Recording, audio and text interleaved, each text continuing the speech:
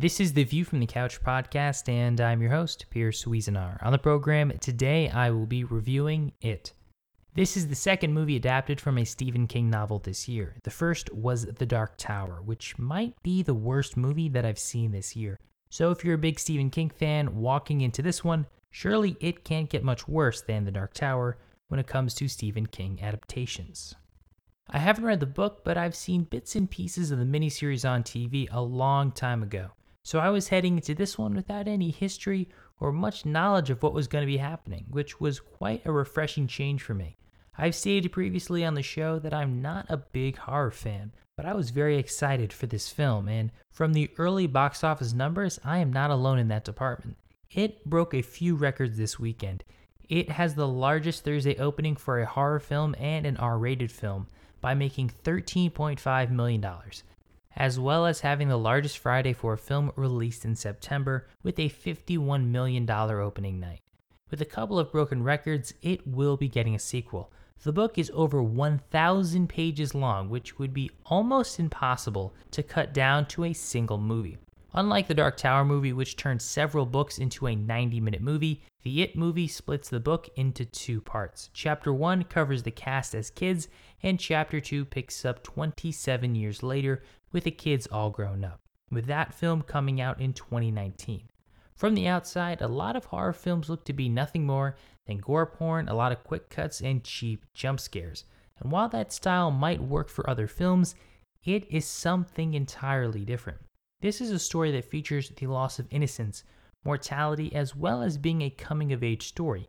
These are significant themes that, if done right, can elevate it to being more than just a good horror movie, but cross over into the radar of people like me that don't normally go to horror movies. Thankfully, It finds a way to marry the horror elements, which translate incredibly well to the big screen, with the characters and the relationships between the members of the Losers Club.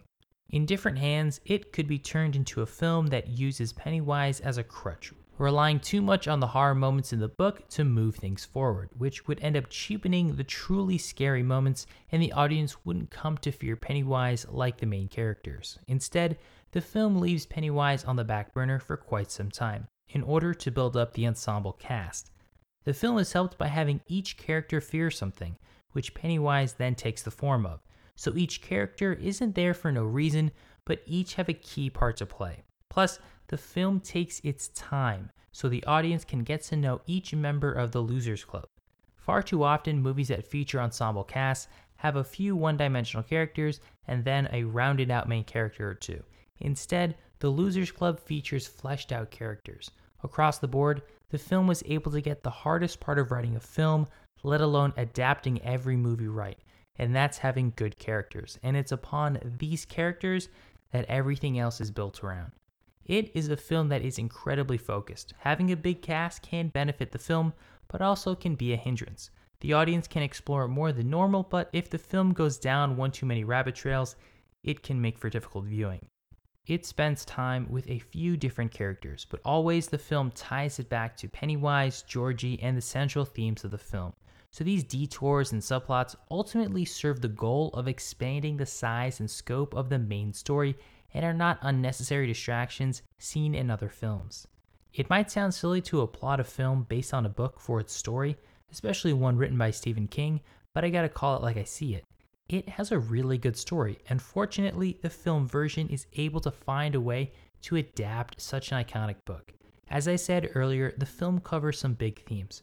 For starters, the main character Bill is grieving the loss of his little brother Georgie, and feels somewhat responsible for his death. Oh, and did I mention that the cast is mainly comprised of children? That is a lot to put on the plate of any actor, let alone child actors. And if you've heard my Dark Tower review, you know I'm not too keen on child actors. But across the board, each of them were terrific and brought something different to the film. An obvious highlight and star of the show was Richie. While his jokes and foul language are his defining characteristics, other films should take note at how the film used him. I'm looking at you, Marvel. First off, the jokes have to be funny, and Richie has a few legitimately funny lines, which help keep the film light and fun. Secondly, the humor can't be distracting from what's going on, and this is where the Marvel films, among others, have often failed. During a few scenes, the jokes don't feel natural but are forced into the dialogue, while in this one, It all works well together. The jokes are funny, they fit with the characters as the level of humor is appropriate for the kids of that age, and it all felt organic within the movie and not shoehorned in because the audience hadn't laughed in a few minutes. Because the film spends a large part of the first and second act building up the Losers Club, making the town of Derry feel real and lived in, you could be forgiven if you forgot about Pennywise. If you take out Pennywise and make this movie about growing up in a small town, overcoming your fears, bullies, and learning how to cope with the loss of your brother, it still would all work, and I'm sure a few would say that it would be a better film for it. As I said a few times before, the film takes its time to build a connection between the characters on screen and the audience in their seats, which makes the viewing experience active and not passive, because we are a part of the Losers Club and invested in what happens to them during the course of the film. All that foundation allows the scenes with Pennywise to be experienced through the eyes of the Losers Club, which makes those moments all the more terrifying. Part of what makes the film so much fun is that it's a tense, slow burn. Right from the start during the pre-title scene, it isn't rushing to reveal Pennywise. It also doesn't drag its feet either, as the film knows why we're all here and what the people want to see. Pennywise is such a unique and terrifying villain, and someone that the audience is desperate to see, that the film has to be very cautious and conservative with how to best use him. If he's overused, then he turns into a cheap gimmick, and if he's underused, then the audience will feel cheated. What happens here is just right, where the audience gets just enough Pennywise to be happy and not too much, where some would say that he overstayed his welcome. Remember, we're getting a sequel, so there's still plenty more Pennywise to come. And while Pennywise got plenty of screen time, it's how the film used those minutes, and the performance of Bill Skarsgård separates this Pennywise from the Tim Curry one, as well as every other villain this year. When people talk about screen presence, this is what they are talking about. Whenever Pennywise is on screen, you know something is going to happen. He has the audience in the palm of his hand, as everyone in the theater is under his spell, utterly transfixed by him. You just can't take your eyes off him, and while part of that is down to the costume, in large part, that is due to the outstanding performance of Skarsgård. If there is one bad thing you could say about the movie, it's that it feels very long, especially during the third act. The runtime is about 2 hours and 15 minutes, which isn't incredibly long, but during the latter portions of the film, it felt like the film was going to end at maybe 1 or 2 points, but didn't.